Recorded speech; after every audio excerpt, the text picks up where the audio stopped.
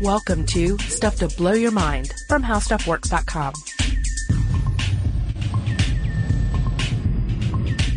Hey, welcome to Stuff to Blow Your Mind. My name is Robert Lamb. And I'm Julie Douglas. Julie, the other day I was feeling kind of like a bundle of nerves, and so after work I decided to go to the local YMCA and had an exorcism done.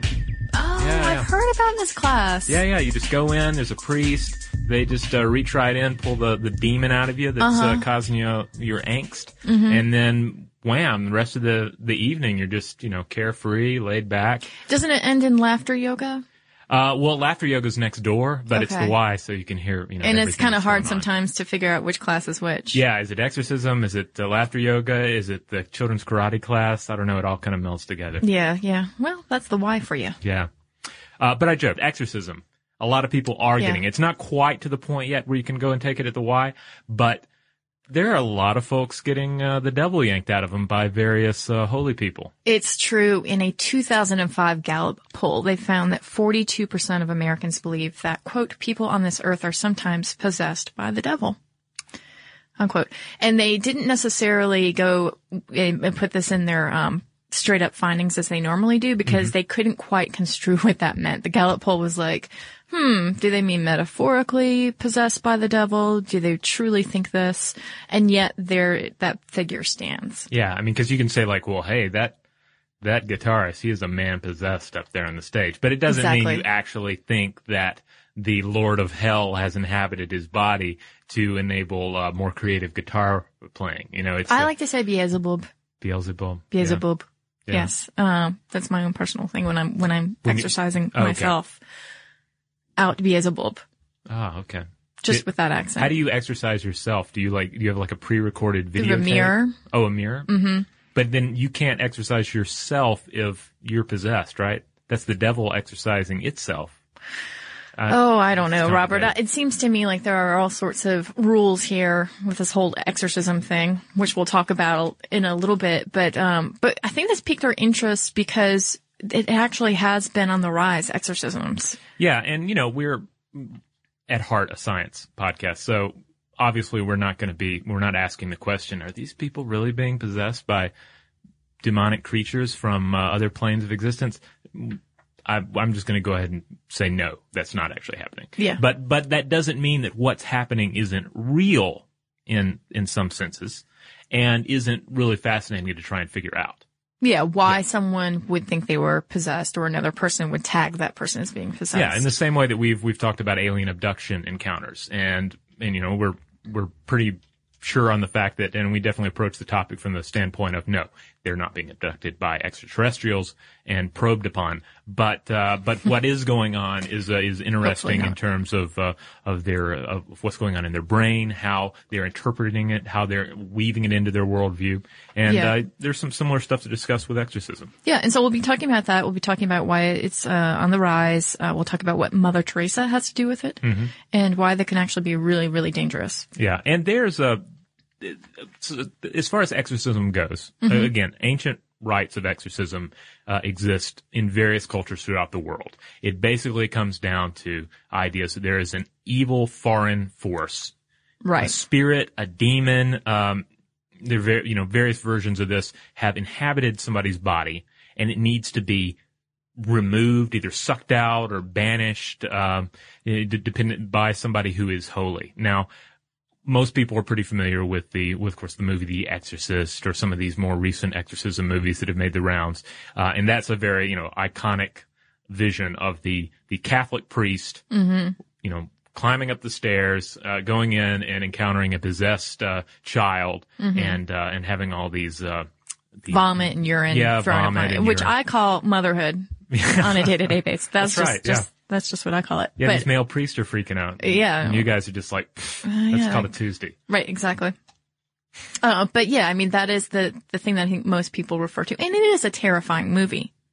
Yeah, but not to get on a whole discussion of horror movies thing, but I actually think the most disturbing things in that movie are not the oh my goodness, look what that child is saying or doing. I think there's some early moments where like the child is referring to an imaginary friend or is making this little, I forget if it's like a little clay statue, and it vaguely resembles this ancient demon statue referenced earlier in the film. Like, I think it's a great film, but I think the moments that work best are not those iconic crazy moments. No. Yeah. Well, and it is a good build up, and the way it's filmed is really interesting. But yeah. But this is not a discussion of Exorcist. Sorry. No. I mean, but we have to talk about it. Yeah, It's huge in our parlance when we talk about these types of things. But then there are various other cultures. We'll take Judaism, for instance. In 2009, just to give you just a taste of another world of exorcism, in 2009, famed Israeli master of the Kabbalah, Rabbi Dovid Batzri, attempted to remove a Dybbuk, it's like D-Y-B-B-U-K, which is another, idea, like I say, demons, evil spirit, etc. He attempted to remove it, from a Brazilian man, via the internet, like via Skype. Which I really love because we were talking about this, yesterday when we were prepping for this, and I was like, well, people do, like hypnotherapy through Skype. Mm-hmm. So I wonder if people can do, or at least, attempt to do exorcisms through Skype. It seems possible. And sure enough, this man is on it. Yeah. And then you have, that's the story that also mentioned the two fishmongers in, a really orthodox suburb of New York that found a carp that was talking about the end of the world, and it was saying in Hebrew. Yeah, and there's some quote that said 2 men do not share the same dream, and so they both claim to have heard the carp speaking in another language, saying the end is near. Mm-hmm. So that's what caused the furor, because everybody's like, well, if 2 people witness this, then it must be true. Yeah, 1 man seeing a carp talking, that's just, but 2. Crazy, right? But 2, yeah. But then you have various other cultures that are far removed from this. For instance, in Bedouin tribes, there's this tradition of like, they're really big into the whole idea of the evil eye. Like somebody gives you that weird stare like a stranger, we just call it. I just did it. No, well, that's more like, because you have an evil stare. But that wasn't it. But no, you get this evil stare, the evil eye, and suddenly it's like, and for us, it just might kind of mess up your morning. Like, whoa, why was the dude on Marta staring at me like that? Yeah. But in Bedouin tradition, that means like you kind of got this curse, you got this evil eye in you, and you got to have it removed. And then a female healer would actually take it out of you and bring it into her. But she's got enough like holy protections going on that she can handle it. Yeah, she's probably got some other ritual. She gets to purge that. Yeah, so and they're all these different purging rituals. They're involving everything from like salt water to into rolling people up in rugs and kind of beating them with sticks, kind of a thing. Just about any way you could possibly imagine trying to coax a demon out of somebody, it's been tried. That latter one is the one that I said sounded like Borat. Yeah, right. It does kind of sound like that. Yeah, but you find it in all different cultures, religions, Islam, Hinduism. But we mostly think of it in the Roman Catholic Church, and they define, a sort of possession, to look like something like this, where you're speaking in a language that the person has never learned. There's an extraordinary show of strength, a sudden aversion to spiritual things like holy water or the name of God, and severe sleeplessness, lack of appetite, and cutting, scratching, and biting the skin. Ah. Okay. So those are sort of the hallmarks that Roman Catholicism looks for in terms of possession. And of course, it's worth noting that none of those things are supernatural. It's like anybody could have those symptoms if they just really wanted to do them, or if they were suffering from. Well, and then we'll talk about this a little bit later. There's also the interpretation, right? So how are you looking at the situation? What are you interpreting it as? If someone is speaking in gobbledygook, is that suddenly a language? Right. So there's that. And then there's the question of what does an exorcism look like according to the Roman Catholic Church? And for them, it's a 24-page ritual based on prayers in which the priest invokes the name of Jesus, uses holy water and the cross, and can alter the prayer depending on the reaction that he gets from a possessed person. So it's kind of, it's a manual of sorts, but it's also one of those things like, okay, hey, if they're not doing this, go to 3A and try this one. Did this work? No. If yes, yeah. Here it is. No. Yeah. Skip this and go forward. And a person who claims to be possessed must be evaluated by doctors to rule out a mental or physical illness, according to Vatican guidelines issued in 1999. And Pope Benedict XVI has supported wider use of exorcism in the Catholic Church as of late, like I believe the last 5 years or so. Mm-hmm. And this sort of wholesale return of Roman Catholicism back to its roots, so to speak. Okay. So there you go. That's what we're going to focus on today, is this sort of Roman Catholicism, but also why people are submitting themselves to this practice. Yeah, that's the thing. I mean, really, the more you look at it, you look at this ritual, this encounter between a person who either believes they have a demon in them or is told they have a demon in them, and in doing so, I think in many cases come to believe they have a demon in them, and the person sent to cleanse them of it. And generally, we're talking about an authority figure of some kind, at least in a spiritual sense. Yeah, and this is sort of a social role playing, right? Right. We talked about this a little bit, and you had a very interesting take on this, which is particularly in earlier years, although it still happens now. If you are ashamed of something about yourself, right? And you can't quite square it with the reality that you're living in, then you might look at this part of yourself, this part of your personality, and think that it is part of this demonic possession, because it's an easy way to sort of just sweep it away without having to actually deal with this part of your personality. Right. And this is what behavioral psychologists refer to as cognitive dissonance. Yeah. Which is a term originating in the 1950s, and it basically refers to the feeling of discomfort that results from holding two conflicting beliefs. And I think like the most easily discussed example of this is in some societies. You'll have somebody who has homosexual desires, but they live in a culture or a subculture that tells them that this is not something that this is something you choose. You cannot naturally feel this way. So you're in a situation where you feel something and you feel something real inside you, but the world around you is telling you that it cannot be. It cannot be a natural part of you. Yeah. You know? So it's not a natural part of you. You need some sort of story to explain it, some sort of way to deal with that cognitive dissonance. Yeah, and typically your brain is going to deal with it in one of three ways. One, you may try to change one or more of your behaviors or beliefs. Two, you may try to acquire new information or beliefs to increase the consonance, which will lessen the overall dissonance, right? So whatever part of the part that's making you uncomfortable, it could perhaps lessen that. Again, this is a good example of, well, the devil made me do it, right? Yeah. Three, you could forget or downplay the importance of the cognition that's butting up against the contradictory cognition.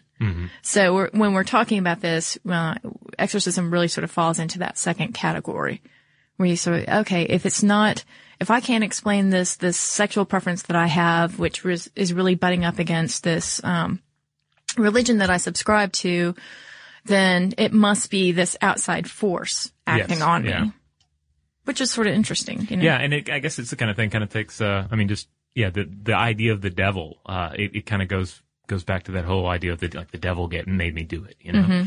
So suddenly there's something that's not really cool with you, like maybe it's, it could be anything. It could be, your preference to go out and have a drink every now and then, or the fact that you're kind of a jerk sometimes, or, you can just explain it away, and blame it on some external force that's, not you. And you're like, well, hey, and then it takes the heat off of you. It's like, oh, I can't really help it. The devil actually made me do that. So. Right. And then you've got the whole social role playing, right? And, as you've already noted, The Exorcist was a completely iconic movie. You already have sort of a game plan here for how you're going to be possessed. And through folklore, to movies, there's been some sort of, guidelines, so to speak, to how you're supposed to act. Right. It's kind of like the first time you're pulled over by a police officer, you know how it's going to go because you've seen it happen on TV shows and movies. Registration and license. Right, exactly. Or job interviews. Like that's another classic. Like you go in, you meet somebody, and you go through all these various exchanges. It's kind of like an exorcism. Right. And that it's you encountering this figure, certain business is going to take place, and everyone pretty much knows how it goes. You're both playing a role. Right. And so then you've got this social contract that you've entered into, right? Because you're trying to lessen the dissonance, and you say, okay, this must be this outside force. All right, now I'm going to enter into this sort of confirmation bias world. And when I say confirmation bias, it basically means that you're going to start to see patterns where there may not be any patterns. This is from physicist Leonard Mlodinow's Drunkard's Walk books. Quite interesting when he talks about confirmation bias. He says, when we are in the grasp of an illusion, or for that matter, whenever we have a new idea, instead of searching for ways to prove our ideas wrong, we usually attempt to prove them correct. Psychologists call this the confirmation bias, and it presents a major impediment to our ability to break free from the misinterpretation of randomness. So I bring this up just because if someone, again, has this part of their self that they might be ashamed of, or they have a mental illness, or they just might have something going on with themselves that they can't quite understand or pin down, then they could start to say, well, I have this feeling in myself, and and I'm acting out in rage at times, and there are irregularities in my personality. This is starting to fit into possession, right? Right. So it's very easy for the person to go down that road, and it's very easy for the person who is acting on that person as an exorcist to start to cobble together those details too. And this is, I think, really important too in understanding the past and how exorcisms came to be, because think about prior to neuroscience, to, even like the 1970s, if someone had, say, a toddler, if they had night terrors, a parent could say, oh my God, my kid must be possessed because my kid is acting like she doesn't know me. She's spitting, she's biting, she's vomiting. I don't know that vomiting actually happens with night terrors, but she's really upset. Right. And people could easily misinterpret that for her being possessed. And sheesh, 1759, night terror, you're possessed. Indeed. Yeah. So we're going to continue to discuss exorcism, but first let's take this quick break.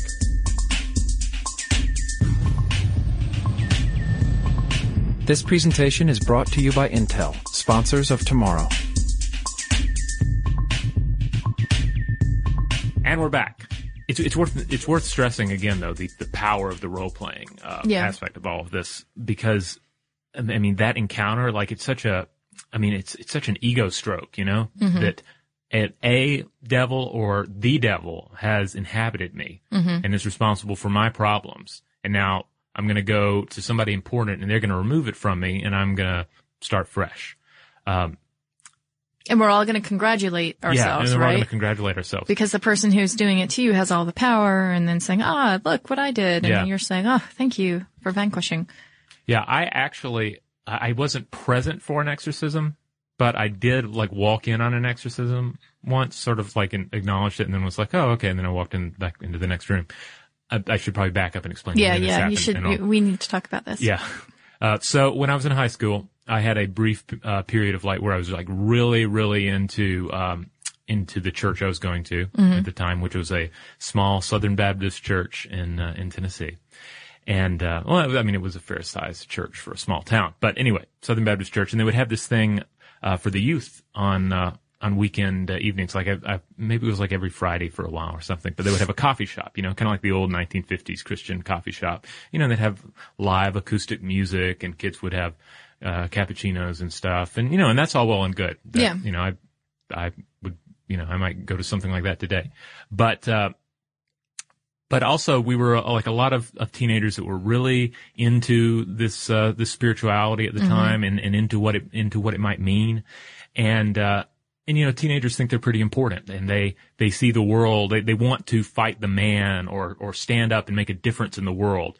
And so what better way than dealing with the devil head on? Which also plays into the whole angst that teenagers experience, not to mention navel gazing, why am I here, right? Yeah, exactly. It plays into all of that. So I remember exploring some, I remember going to a church, with a friend of mine, we went down to check out this church in Huntsville, Alabama. And it was one of these where they would touch people, and they would fall down, not healed, but laughing hysterically.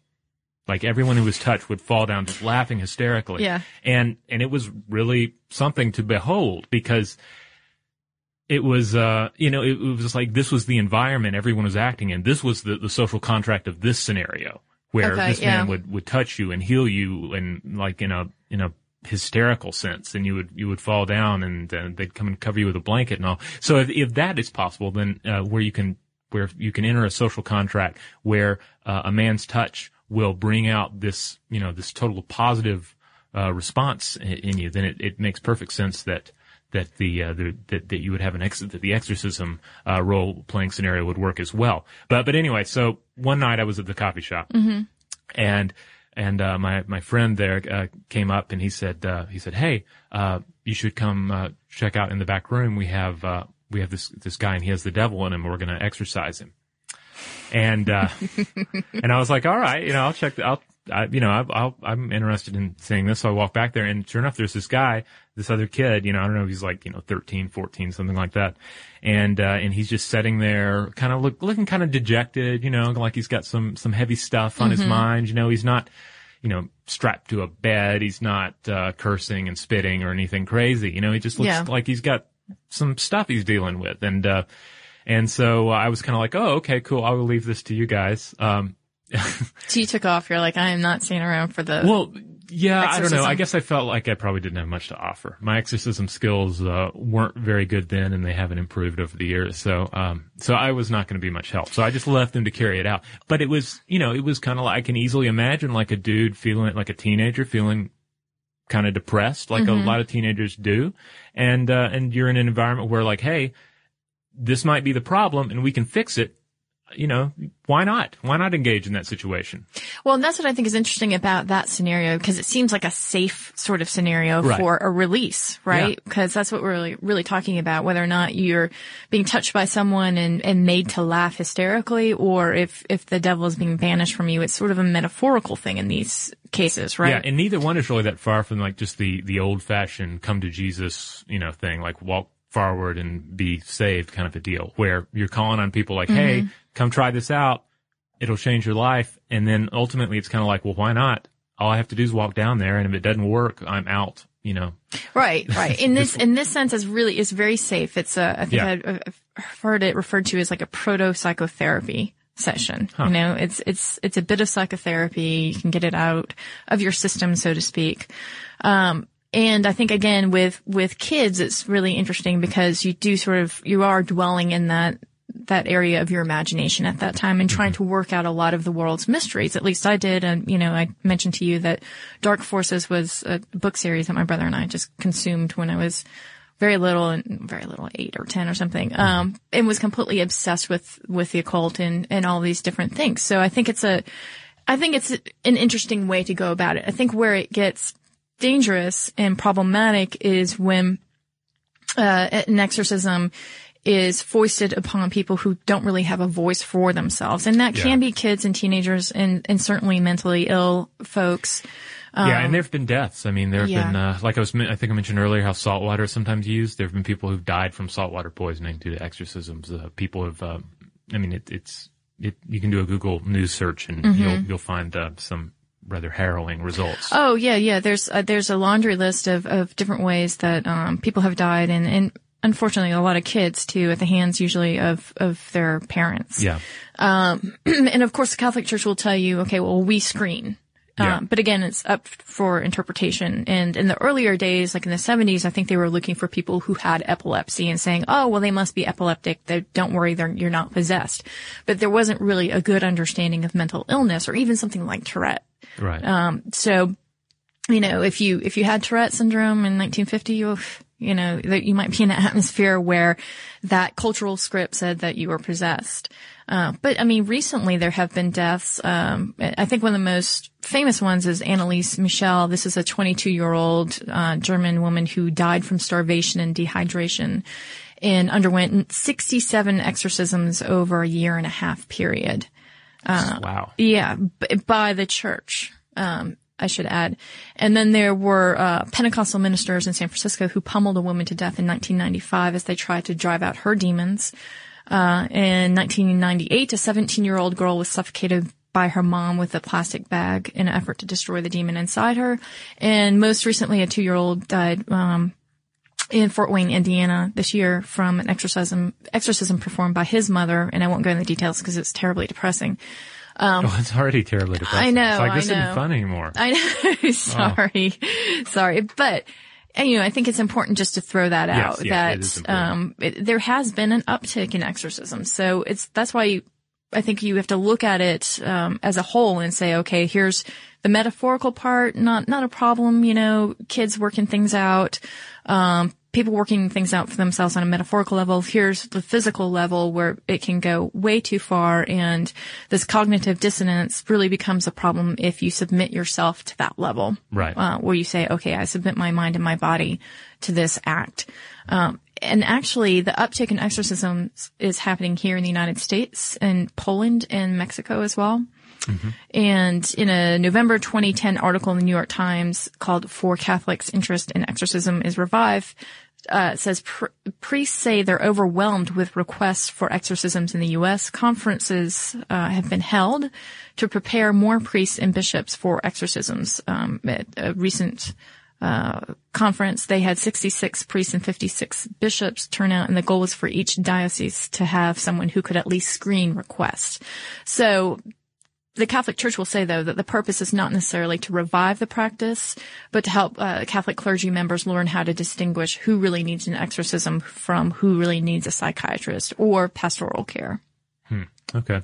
Which I still think, okay, well, that's interesting. And yet it does seem like a practice that is, should have maybe gone away in the age of horse and buggies. And then there's the whole point that, Pope Benedict XVI has been returning to more sort of classical, ways of looking at the church and caring for its church members. Yeah, I guess I would hope that most people that would come in seeking an exorcism would be advised to pursue various other treatments. It just seems I do hate to think of somebody with any kind of legitimate problem being referred to the exorcist. Yeah. In this article, it said, a man by Dr. Appleby, a longtime observer of the bishop, said what they're trying to do in restoring exorcisms is to strengthen and enhance what seems to be lost in the church, which is the sense that the church is not like any other institution. It's supernatural, and the key players in that are the hierarchy and the priests who can be given the faculties of exorcism. So, the cynic in me says that it's a bit of a power thing. Yeah, I don't know. I can't get too into them. I mean, I'm, as I've discussed in the past, I'm all open for the positive aspects of various religions. Take what you want and run with them. But I don't know. When you start throwing devils into the whole mix, it gets a little problematic, in my opinion. It does. And like I said, for the metaphorical part, I'm all for that. The sort of like proto-psychotherapy of, hey, let's work this out, this problem out. But yeah, when it reaches the physical realm, it's a bit problematic. Mother Teresa, did you know that she had an exorcism performed on her? This was late in life, right? Yeah. She underwent an exorcism in 1997 after a bout of insomnia, was blamed on the devil. So says the Archbishop of Calcutta, Henry Sebastian de Souza, who happened to be in the hospital with her at the same time. And she had been admitted for heart problems before her death in September 1997. And so when doctors couldn't find a medical reason for her sleeplessness, he thought that she was being attacked by the devil. And he wanted her to calm down, and so he went to her and said, would you like to have an exorcism performed on you? And she said, okay, sure. Well, I guess there are two ways of looking at this. Either this is outrageous because Mother Teresa was, great woman, did all this work. Beacon of light, super holy. Why would she have to deal with this, especially later in life, Right. Why would the devil dog her now? Yeah. But then also you could look at it, well, she's super, hooked into the spiritual world, she's she's kind of like a computer running without firewalls or virus protection. And so if she gets one bad email in, it could mess up the whole system. So. Yeah. And he claims that she was fine afterward, and all they did was a prayer of protection. So it wasn't like they were, I imagine, I was not there. I haven't read any accounts, but I would like to think that they were just sort of saying the prayer and not like for 4 hours screaming in her face. Yeah, maybe she got an abbreviated version. Yeah. Yeah. By the way, if someone was standing over you for 4 hours screaming prayers in your face, do you think you'd get so upset that you would vomit? Maybe. I mean, I'm just saying, like, this is one of the hallmarks too, right? I mean, I get kind of antsy if I have to sit still for, over a half hour. Yeah. So, I imagine it would be pretty rough. Yeah. I'm just thinking about it because especially if the Exorcist wouldn't let me, like, check my iPhone. Oh, yeah. Then you catch up on vomiting Words with all Friends. over the place. Then I would be like, this is the worst. Maybe I am possessed by the devil. I'm just thinking that, it's certainly something that could get a person riled up and start, behaving unusually if they didn't already have some sort of pre-existing condition that would exacerbate that. But anyway, did you know also that the Pope has a chief exorcist? Oh, I bet he does. Yes, of course he does. And his name is Father Gabriel Amorth, and he has carried out more than 70,000 exorcisms in a career spanning 24 years. Wow. Do you think there's ever like a big Vatican like Christmas party in these like, cause I'm just thinking like, our friend Guy, Consolmagno, the Vatican, astronomer and protector of is the guy who protects the meteorite collection? Or that may be another dude. I don't know. But all right, so imagine the Christmas party where a guy walks up and then he runs into the exorcist. He's like, "Hey, I am Guy. I'm in charge of keeping an eye on the cosmos for the Vatican, and these are my science credentials. What do you do? Well, I cast the devil out of people." Wait, those guys are not going to sit probably next to each other at the Christmas dinner. Like, I can tell you that they probably, whoever was planning the event was like, do not put these two together. Yeah. Because they stand at opposite ends of where the Catholic Church is in modern times. Yeah, because they're like, oh, Father Amorth is going to start saying this thing again. This is actually a quote from, "We have cardinals who don't believe in Christ, bishops connected with demons. Then we have these stories of pedophilia. You can see the rot when we speak of Satan's smoke in the holy rooms of the Vatican." So he feels like, I mean, to him, like, the Satan's around, and this is the reason for all of the horrible things that have happened to people and to the Roman Catholic Church. Yeah, well, it certainly takes the heat off of people. Yeah. Yeah, but definitely do not put Consolmagno and this dude together. Yeah. All right. Well, at that, let's exercise some listener mail from the mailbag here. It's getting a little backed up. It's getting a little frothy. Yeah. We have one here from a listener by the name of Alicia. And Alicia writes in and says, "I used to work in my college bookstore. One day we received some boxes with a funny word on them. I didn't know what the word meant until I opened a box and saw what was inside. A blood pressure cuff.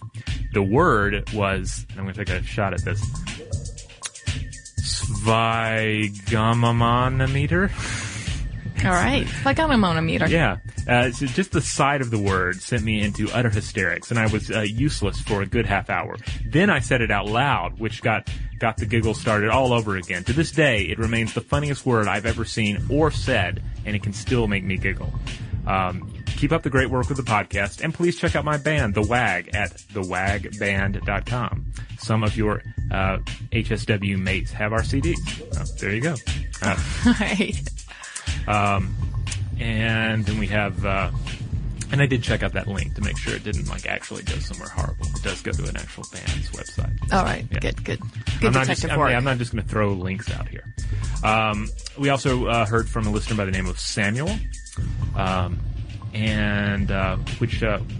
Samuel, if I'm just to get into the whole devil thing again, I believe Samuel means venom of God and was like an old demon name in the old days. This is venom and not poison. Yeah, poison of God, venom of God. I don't know. Anyway, that's like, again, in high school I was really into all that stuff. So, but I don't have all the knowledge with me anymore. Anyway, Samuel, the human, not a demon, wrote in, had some very nice things to say, and then added at the end, "I just listened to the podcast Religion in Space, and Robert saying something along the lines of him loving the idea of religion being carried into space in Dune really made me laugh, as I thought it would be the worst nightmare of Dawkins or someone like him.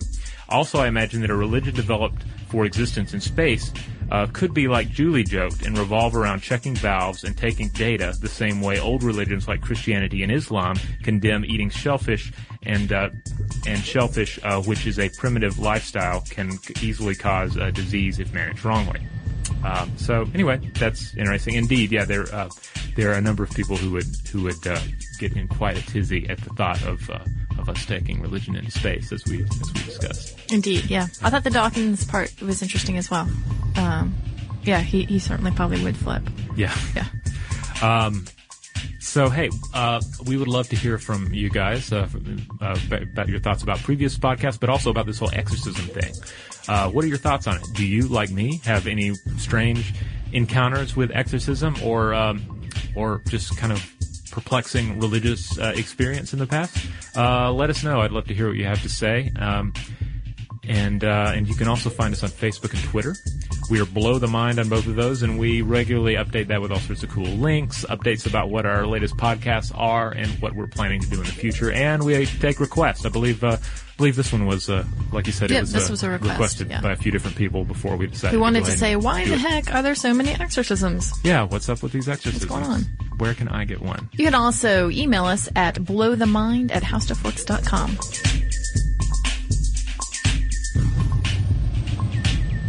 Be sure to check out our new video podcast, Stuff from the Future. Join How Stuff Works staff as we explore the most promising and perplexing possibilities of tomorrow.